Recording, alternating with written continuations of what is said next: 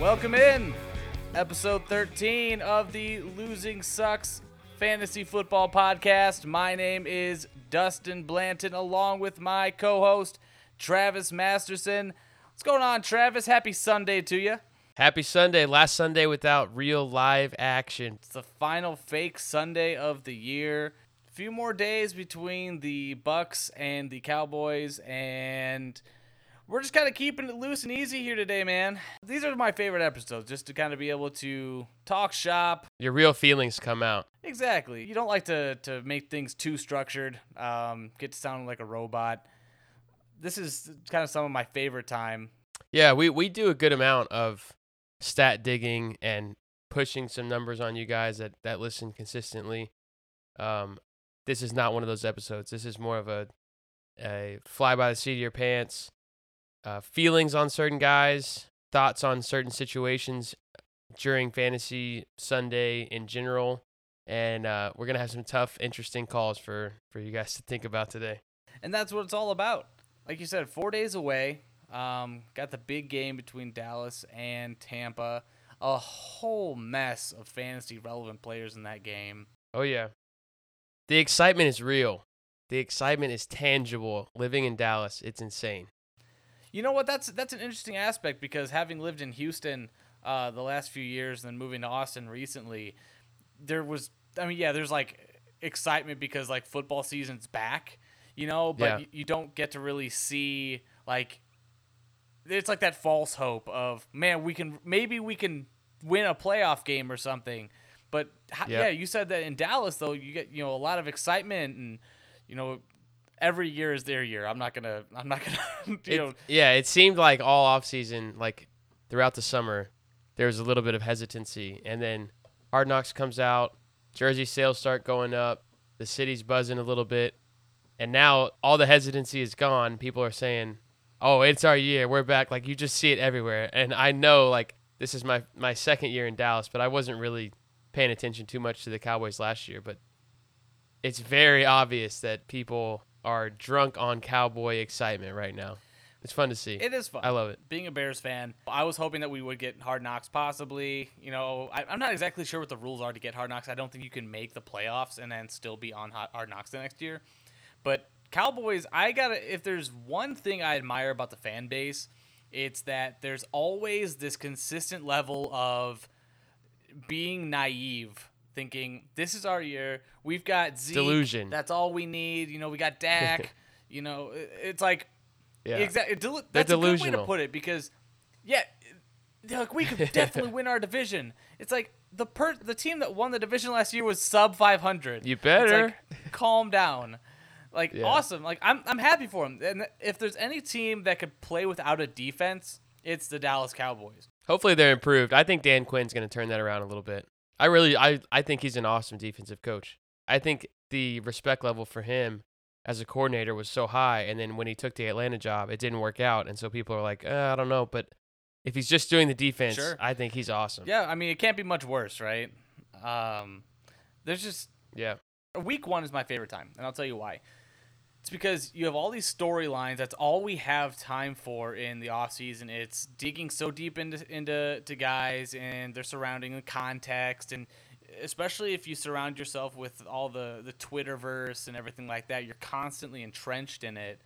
You start hearing the same narratives, and you start hearing the same stories, and then it's like when you drop a bit of fish food into a fish tank, and all the fish kind of swarm to it. Once a new stat is brought to light, or a new bit of information is unveiled for a player that we weren't really high on, or maybe we were too high on or too low on, everyone flocks to that, and then it's like, oh, well, it's just interesting to see like the ripple effects. Yeah. But it's also fun to see when we get to this week 1, and then we get to immediately see, oh, okay, that storyline was bull. Oh, wow, no, I remember hearing about this storyline that was forgotten 3 months ago. They are going to use, Kadarius Toney in a lot more ways, or it's just going to be something. Yeah, the overreaction is real. For sure. That's kind of my favorite part of fantasy, is being able to spin narratives, because it's not – look, I don't like leagues that are just strictly like this guy only has – or this guy didn't score as many points last week. So he has no value. Like, half of the battle, half of winning your league is being able to spin those narratives and being able to convince your league mates that, no, this guy does still have value. Because, Travis, correct me if I'm wrong, but like some of the most advantageous trade strategies that I've employed and used are when I'm negotiating with someone who can't argue back against the numbers that I can find. Yeah.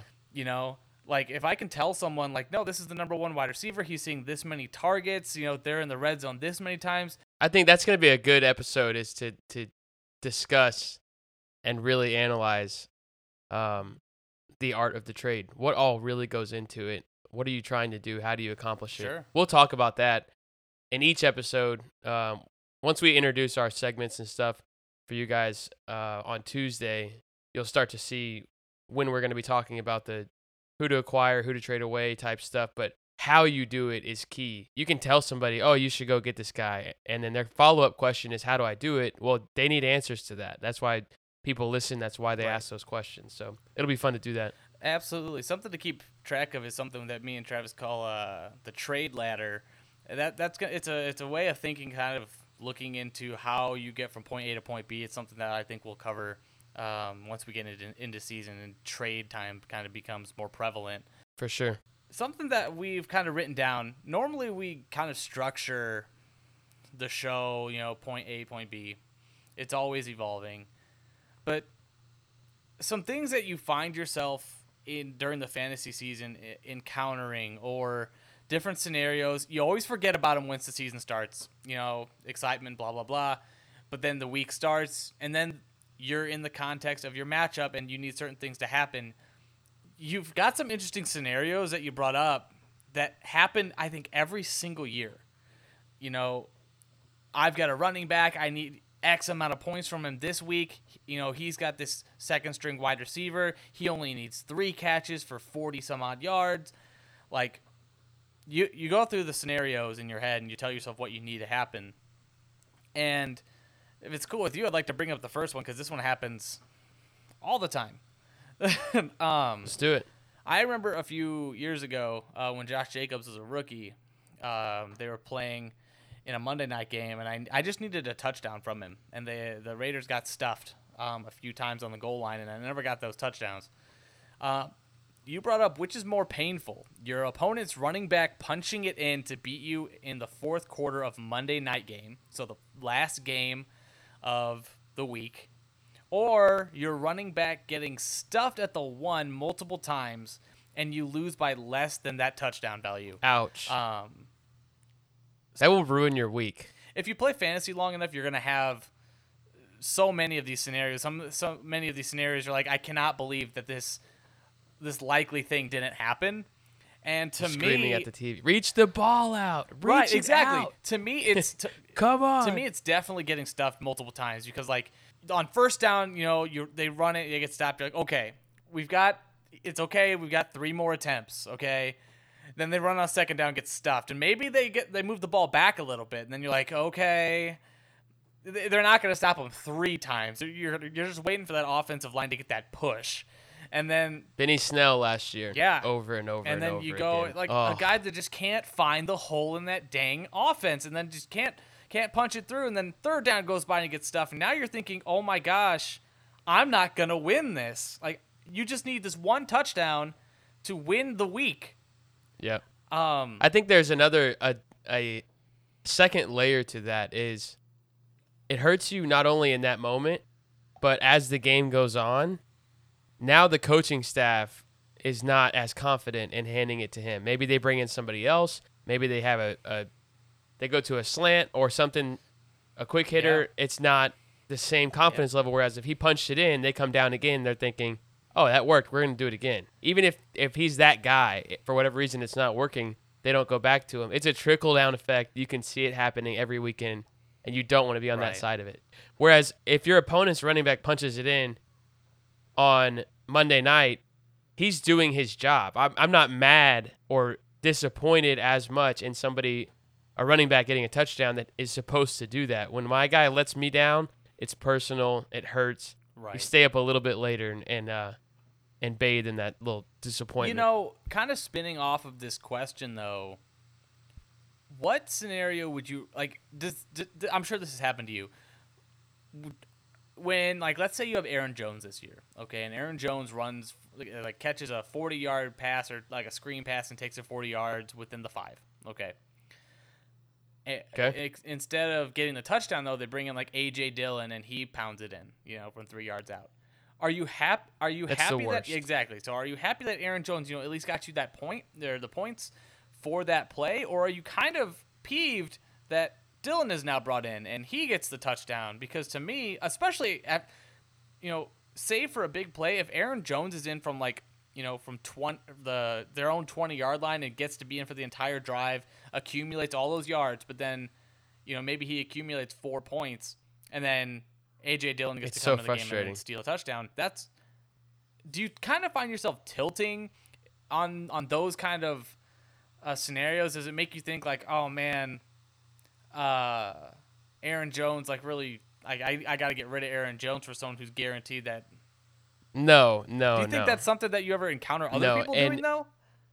The side of that situation that I hate to see, but it happens every time, is A.J. Dillon comes in, gets the touchdown. Maybe he does it twice in one game, and all of a sudden somebody's buying A.J. Dillon at a price that's outrageous because they see 15 or 16 points. They don't understand how he got there. They didn't watch the game. They just see the point total, and they overpay for somebody who is not going to do that. A lot of times Aaron Jones is just taking that to the house, or they leave him in, or I'm not buying those guys that are just being brought in at the 5. I want the guy that got you to the 5. Yeah, and I think that's a big point in the context, too. You just brought up, like, a lot of people don't watch the game, maybe, or that particular game, because there's so many, and they didn't see that Aaron Jones actually was in for most of the plays. Like, you have to kind of dig into some other numbers. Yeah, you got to watch the games if you can. I guess, so that whole context, though, that could be what we're looking at for this entire season for Chase Edmonds. Oh, absolutely. I think Connor's more than just a 5-yard steal a touchdown guy. He's going to get plenty of touches all over the field. Not passing work, obviously. That's one of the things that Edmonds does amazingly, but Connor's a great value. I have him in a couple leagues, and I genuinely believe, not just because I'm a homer with him on my fantasy team, but they brought him there for a reason, and Drake had a very clear running role. I think Connor's going to fill that. Yeah, Chase Edmonds is definitely someone I'm super interested in this year because, look, I'm sure we've heard the narrative, and if you haven't, there's this big storyline that was spun this offseason about Chase Edmonds has only had one goal line opportunity the last 3 years, Yeah. And that doesn't look good, especially being a running back on an Arizona Cardinals team with essentially a running back at quarterback. James Conner is intriguing, especially if he's used in that Kenyon Drake role. Kenyon Drake obviously being frustrating last year. He would come in inopportune times. Because if everyone remembers last year, the hype was Kenyon Drake is going to be the guy. Chase Edmonds will take off some of the passing work, but Kenyon Drake is going to get all these touches, and they still tried to feed him the ball.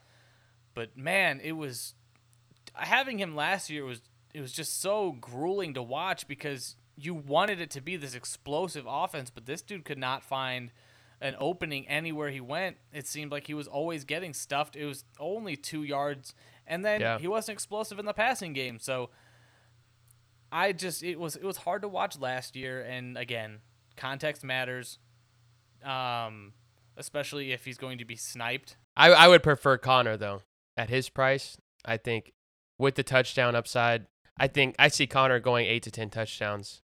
So that concept that we discussed, the backup to your starting running back coming in and vulturing a touchdown, which is more painful for you? That happening, or your kicker goes in, or your kicker's in field goal range. The team's in field goal range. You're in a close game fantasy wise, and the team decides to go for it, and they don't get it. I hate that. I mean, obviously, I hate getting vultured, but those running backs are drafted. They're on people's teams. Like, somebody's getting value out of that play. Whereas when you go for it on 4th and 2 or 4th and 3, especially like in the first half, like you want them to be aggressive. Right. But there's also 4 or 5 points staring in the face that you're not going to get a chance at. That hurts. Yeah, kickers are frustrating just because there's not really a way to look and see like, oh, this is a good matchup for a kicker. You know, you pretty much need the team to be inefficient in the red zone and just moving the ball. We can get into kicker strategy on another episode, I'm sure. Oh, for sure. I can't wait. There's some more kicker to come on the show. In terms of what you asked, I mean, yeah, it's frustrating. Again, predictability aside. Which is more painful for you? I would say since judging the previous scenario with this kicker scenario, I would say the previous scenario with the running backs, just because like I would be looking at a touchdown. Now, if it's like a 50-yard field goal and they decide to go for 2 and don't get it, then I'm upset because that's a touchdown. That's huge. That's the only like one of the very few times like you only get a handful of those each year from your kicker, and that's 5 points. You know, in a lot of leagues for a 50+ yard field goal, that's huge. Yeah. I could see it being very upsetting. Again, kickers just frustrated me. I don't think I'd be more upset. Yeah. But the running back, I'd be like, oh my gosh, I expect this dude to produce. Yeah, absolutely. And he doesn't. When you think of the vulture running backs, who's on your vulture all-star list? Just give me 1 or 2 guys when you think that guy always took touchdowns for me. Who is it? Like all time? Like just in your fantasy career, like who's somebody that did that to you a lot? I mean, Melvin Gordon and Austin Eckler were kind of always annoying, productive, but annoying, especially when Melvin Gordon during the prime of his career would have been an absolute world breaker, I believe, especially in those years where he was like his most efficient, or getting the most volume. He'd still lose touches in that 5-yard area to Austin Eckler, and it was always so frustrating. So yeah, that was upsetting. Yeah. Michael Bush used to do that to Matt Forte all the time. That happened a lot. And I know that you, as a Bears fan, you saw it.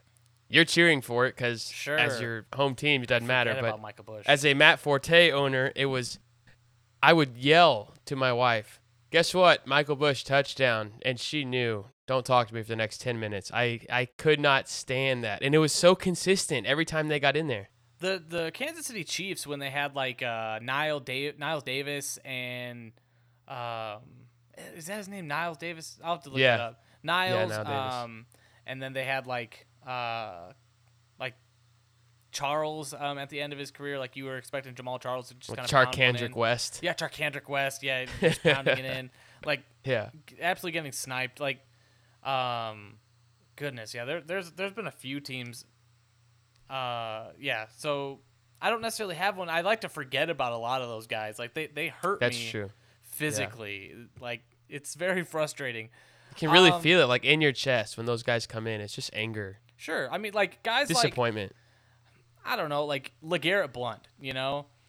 Yeah, he's like notorious for it. Any Patriots running back, like Rex Burkhead, like guys you could never start, but like for whatever reason he was getting goal line carries. It's like, okay. They score twice and you put him in next week and then somebody else gets both touchdowns. Yeah. Like Nyheim Hines getting vulturing a touchdown. Like it's just like little stuff like that. Like guys that should. We just don't need that. We work too hard all week to make the right call for that BS. I have a feeling you're gonna see a lot of that though this year with Marlon Mack and Jonathan Taylor. Like. Oh really? I do. That's interesting. I have Jonathan Taylor written down on the show sheet for a guy I wish I had more of. We can go ahead and transition that way if we want to. There's plenty of guys I wish I had more of. I mean, especially just having so many breakout type running backs. I mean, running back I believe is deep this year. Probably runs about 15 deep. Okay, let me ask you a pain question real quick. Okay. Before we get into guys who wish we had more of. Because I'm curious. We've done a lot of drafts together. We both kind of draft our guys. Right. And whether that's reaching or waiting, we've been able to do that pretty consistently.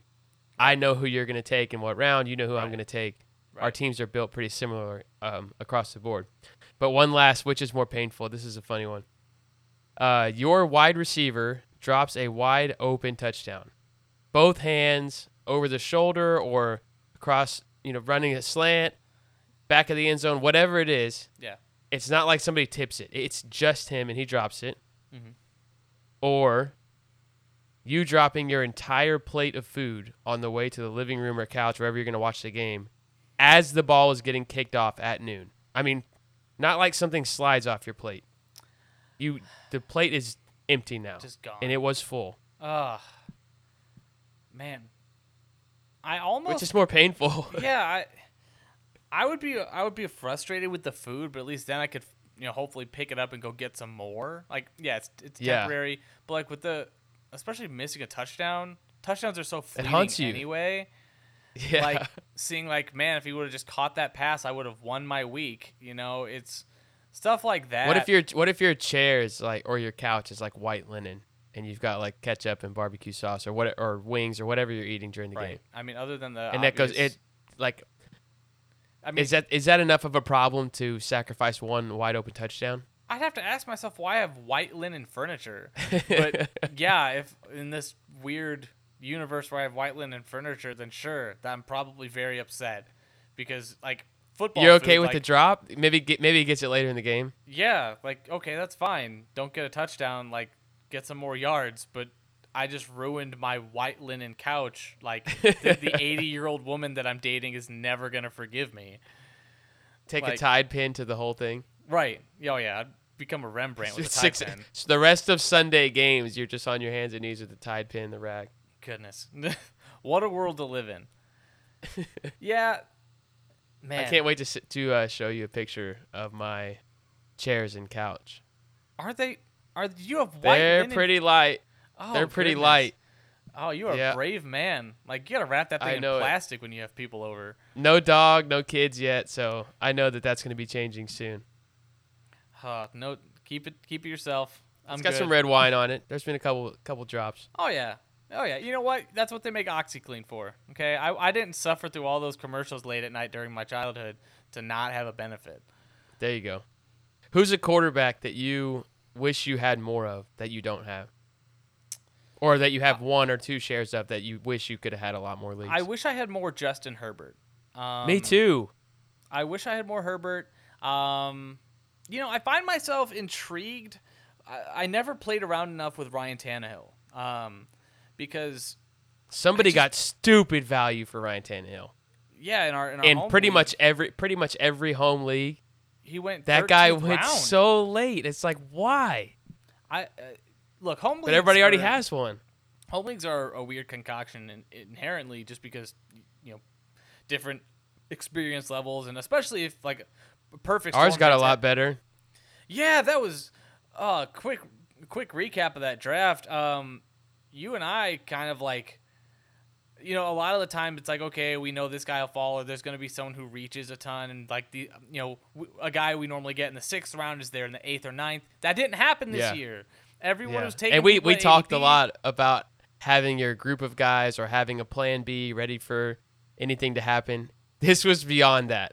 You were getting sniped from me on the front end and another buddy on the back end. I was all the guys that you wanted. 4 times. Michael Thomas was taken from me. Claypool.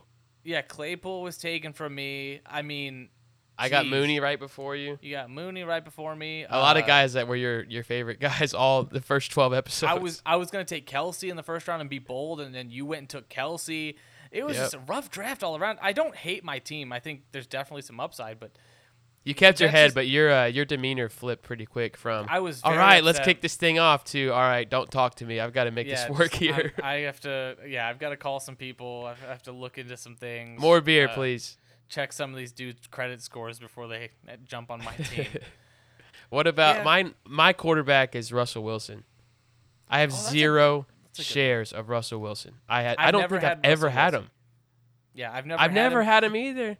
He has been a personal kryptonite my entire fantasy career. I feel like he'll have an 18 to 22 point game the week before and an 18 to 22 point game the week after me.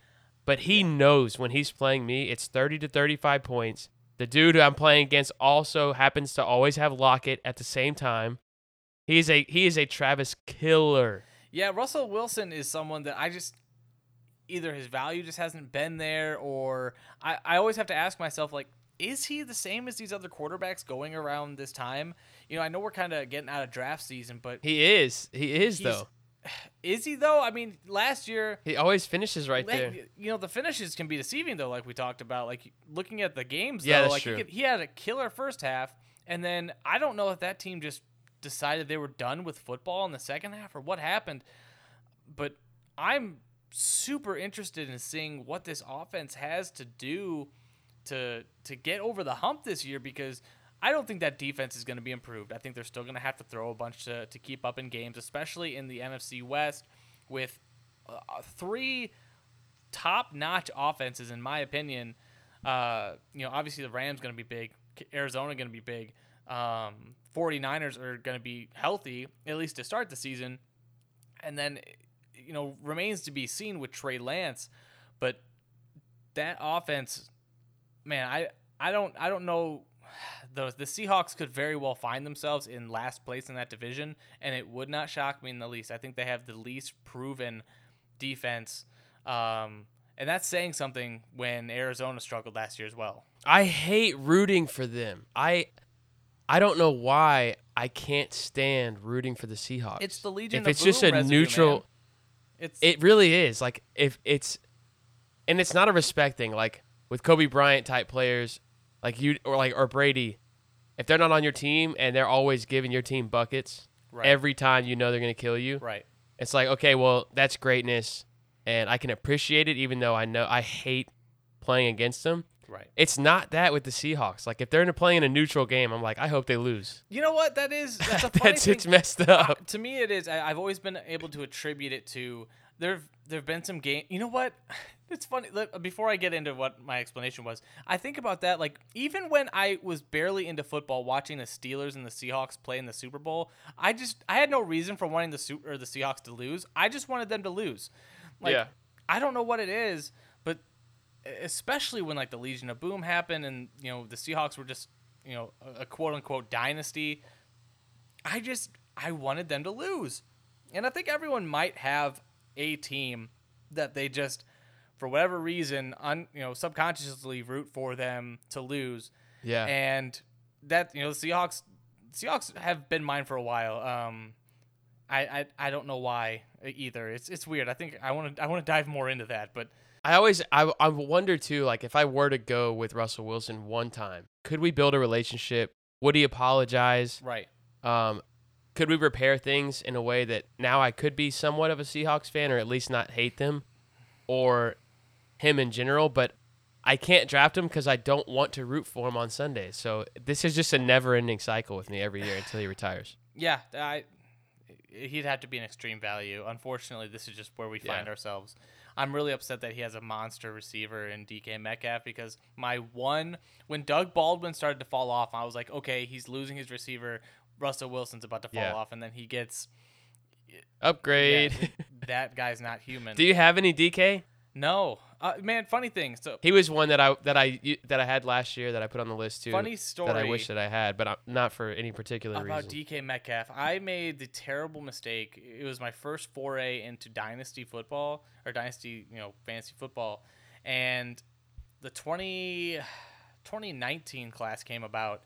And I had N'Keal Harry over DK Metcalf, and I took N'Keal Harry over DK Metcalf, and I've regretted it ever since. Ouch! Because it was I was either going to choose N'Keal Harry. I had N'Keal Harry and AJ Brown, and I could have paired AJ Brown with DK Metcalf, and I still haven't forgiven myself. Oh my gosh!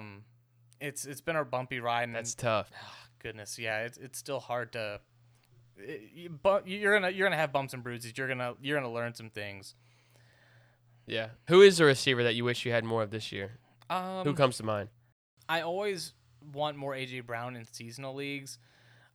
He just always is at that turn, and I never find myself in a position to either want to draft him or feel good enough about roster construction at that point to get him. I feel like he's dropped in value this year. Because Julio Jones is now there, which I think it just helps him. He's going to be more efficient. It's been a confidence thing. A lot of people, myself included, I just don't feel so confident. Maybe it's another guy that I haven't had in the past, so I don't have like a history or relationship with him doing good things for me. do you think a couple big games from Julio maybe start to approach trade value for AJ Brown? Yeah. You know, go like get him. AJ Brown gets maybe 60 yards, 8 receptions for 60 some odd yards, and Julio Jones gets 2 touchdowns. And AJ Brown. That's the time to pounce. Yeah. Then it's like, okay, well, he's a freak. Yeah, the guy. Look, I don't know if we just all. You always call him a tank. He really is a tank. He is a tank because I don't know any other guys that could literally other than juke people out, within the 5 yards from the line of scrimmage on a slant route. He doesn't have to juke them out. He can just run through them. He's like a wide receiver, Derrick Henry. I remember getting texts from you during the season last year when he would do that, and you're like, grown man. I'm like, okay, I get it. Have mercy. I always called Hunter Henry. I always called Derrick Henry hungry Henry. I always AJ Brown's getting into that angry AJ. You throw him a slant route and then just get out of the way because we have to write these things down after each season, things to remember. AJ Brown will get his. He's one of those guys you don't have to, oh man, will he get enough targets? He already doesn't get enough targets, but he's done what he's done. He doesn't need 150 targets. He's only seen roughly 100 targets each of his seasons. The guy's going to produce. I wish I had more. I don't have any shares of AJ either. I wish I had more. What about you? What's one guy you wish you had more of? I've been hyping up. No, well, not hyping up, but just agreeing with the hype, really, of the Rams all offseason. Since the first episode, I've said Matthew Stafford is a dark horse MVP favorite for me. I don't have a Cooper Kupp or Robert Woods.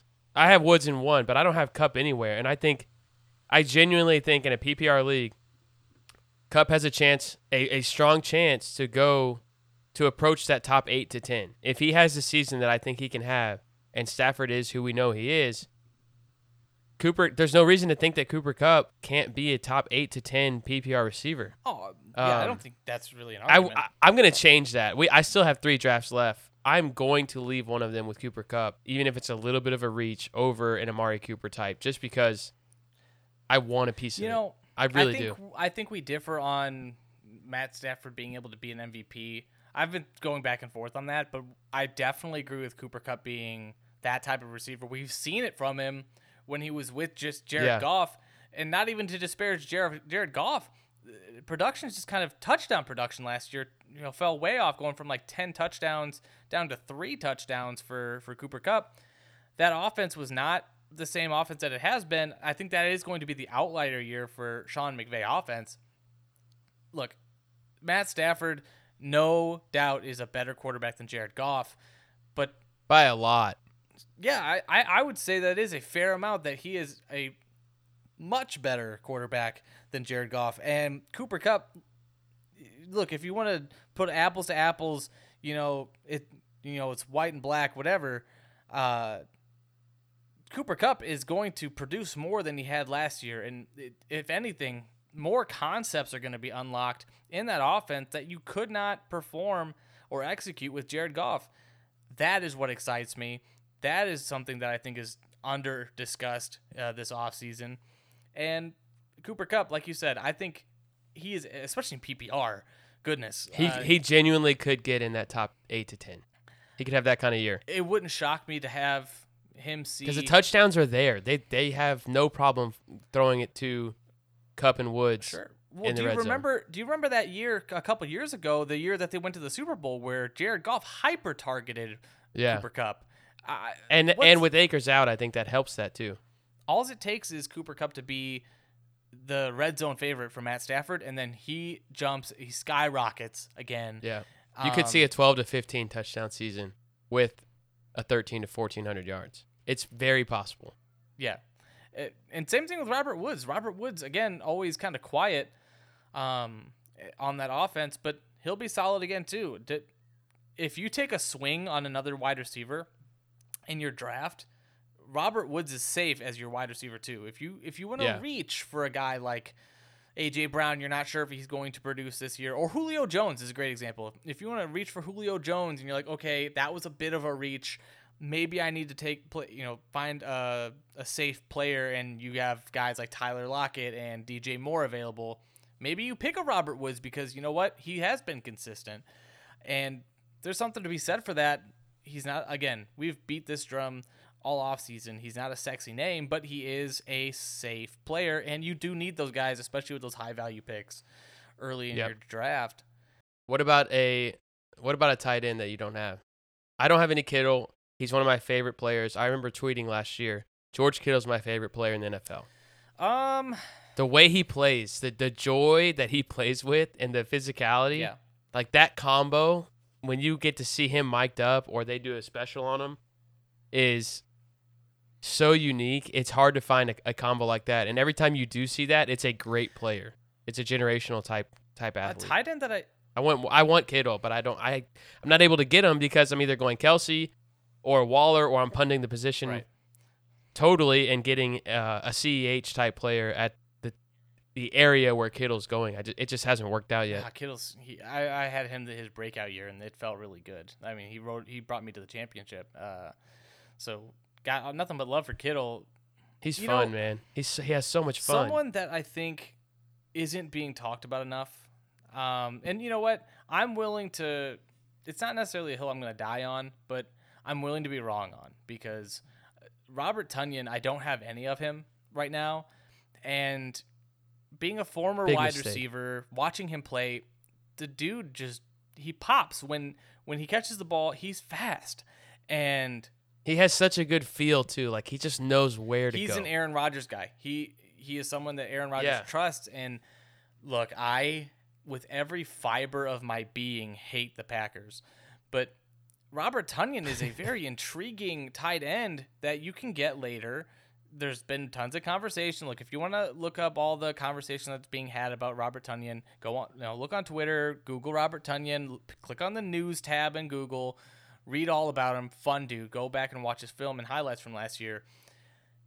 Look, he hasn't had a bunch of target volume because last year was the first year he really had a prominent role. I think that grows, man. I think it's even more likely this year that he gets close to that 80 target mark. That's not asking a bunch from your possible third receiving option.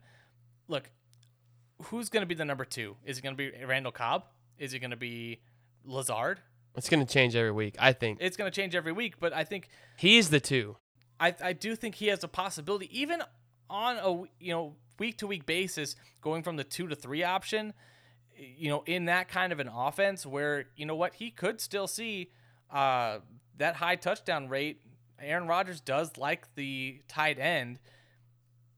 That could happen, and it's not far-fetched to say that he could have a top. I'll even say he could be a top 5 tight end. You mean again? Yeah, again, exactly. Yeah, because he was last year. Yeah. It's exciting. I think he has a bigger role, more catches. I think the touchdown total will be tough to match, but I think he gets really close to it. That offense isn't going to get any worse. There'll be regression statistically, sure, from the absurd amount of passing touchdowns, but not to the point. I think Vegas still has him at like 42. So there's a lot to go around, and he can definitely get 10 of those. No one can stop Devontae Adams. Like nothing has changed. Like they have Randall Cobb now. I'm not as They'll pick up right where they left off. Yeah, it'll be fine. You got 3 drafts. You got 2 or 3 left, right? Or you just have 1? Oh, yeah. Oh, I've got 4 left. That's tomorrow night, I think. Be interested in. I've got a Megala Bowl draft. Get you some Robert Tonyan, man. You got a chance. You got opportunities to get him. So I have another home league that I'm in with you. Tomorrow. That's going to be after my Megala Bowl draft. I think I'm going to make because in a big tournament like that, you have to kind of call your shot and you have to hit on it. To win the whole thing, you have to take some risks. So yeah, I think I am going to. I don't think I'm going to go quarterback early. I think I am going to, hopefully do like a firecracker method where you just kind of light the wick with the safe quarterback and then wait for your super mobile Trey Lance type of guy to pop. Down the road. So, that's something that I might look to do. But yeah, those types of drafts, especially what I like though is that it's on Sleeper, and Sleeper is the platform that I have most experience drafting, and I'm most comfortable with where the guys' ADPs are. You know, how many times have me and you done a Sleeper draft where it's just, you know, bang, bang, bang, we can knock out an entire 15-round draft in, 15 minutes because we know exactly where our guys are, who we, if you take this guy, around before I think he's going to go, I know exactly who I'm taking the next pick. So I think that's in my favor. It's definitely where I feel comfortable. And it's honestly a big reason why. It's not too late, though, because stuff changes. I suggest mocking. We're kind of past the point where people are mock drafting now. Obviously, it's never too late. It's never too late. As Justin Timberlake would say. But here, 4 days out from the season, I definitely think, look, if you got some free time and you have, your draft's coming up in the later part of the day or whatever, and you can still throw a mock in there, it's only going to help you, especially on Sleeper. I mean, first of all, just getting started too. I'm so glad that we've made the connections we've made on social media. People giving us shout outs, and we just had someone someone was talking to us the other day about, they saw we did a mock draft, like, oh, I had never considered doing a mock draft episode, like, let me shout you out on my podcast. We're very grateful. Thank you for that. It's so awesome though seeing this community expand. What about, something that I haven't talked to you about? Do you play any DFS? I always say that I'm not going to because I've got enough going on with the regular leagues. And then the Sunday night game comes around, the Monday night games. I like to do those. Yeah. So this is the first season that me and my girlfriend will be together through football season. And so we're already starting to have to, make some compromises. Like on Sunday, during the first slate of games, I had to tell her, like, all right, these are the games I'd most prefer to watch. I negotiated, and I'm going to be watching the Bears game that night. But I'll be checking in, because we're going to be going. We do climbing, like indoor rock climbing. Like, super great workout. Look, if you're in a place where you can get to a rock gym, like, so much fun. Full body workout. You burn calories, work up a sweat. Awesome time. But she kind of told me, she's like, well, I want to climb Sunday. What games do you have to watch? And then no one had really ever asked me the question, like, what games do I have to watch? Because, like, I wasn't in a position to be able to say all of them. Like, I need to watch all of them. So, like, Travis, I'm just going to have to, like, I'm literally going to be up on this wall trying to check my watch, trying to see, like, okay, who scored? Like, it's like, what, your other arm's going to get real strong. Right? Like, yeah, I'm gonna come to next year's draft with just this huge right arm. They're not gonna think it's because you couldn't watch games. Well, I don't know what else it could be from, so they're just gonna have. All right, let's wrap this up here. Yeah, man, this has been fun. I like the non-structured conversational flow that we had for this episode. A lot of fun. Look forward to people's feedback. If this is something more people want to hear about as we go through the season, definitely hit us up. Make sure you follow us on Twitter @LosingSucks.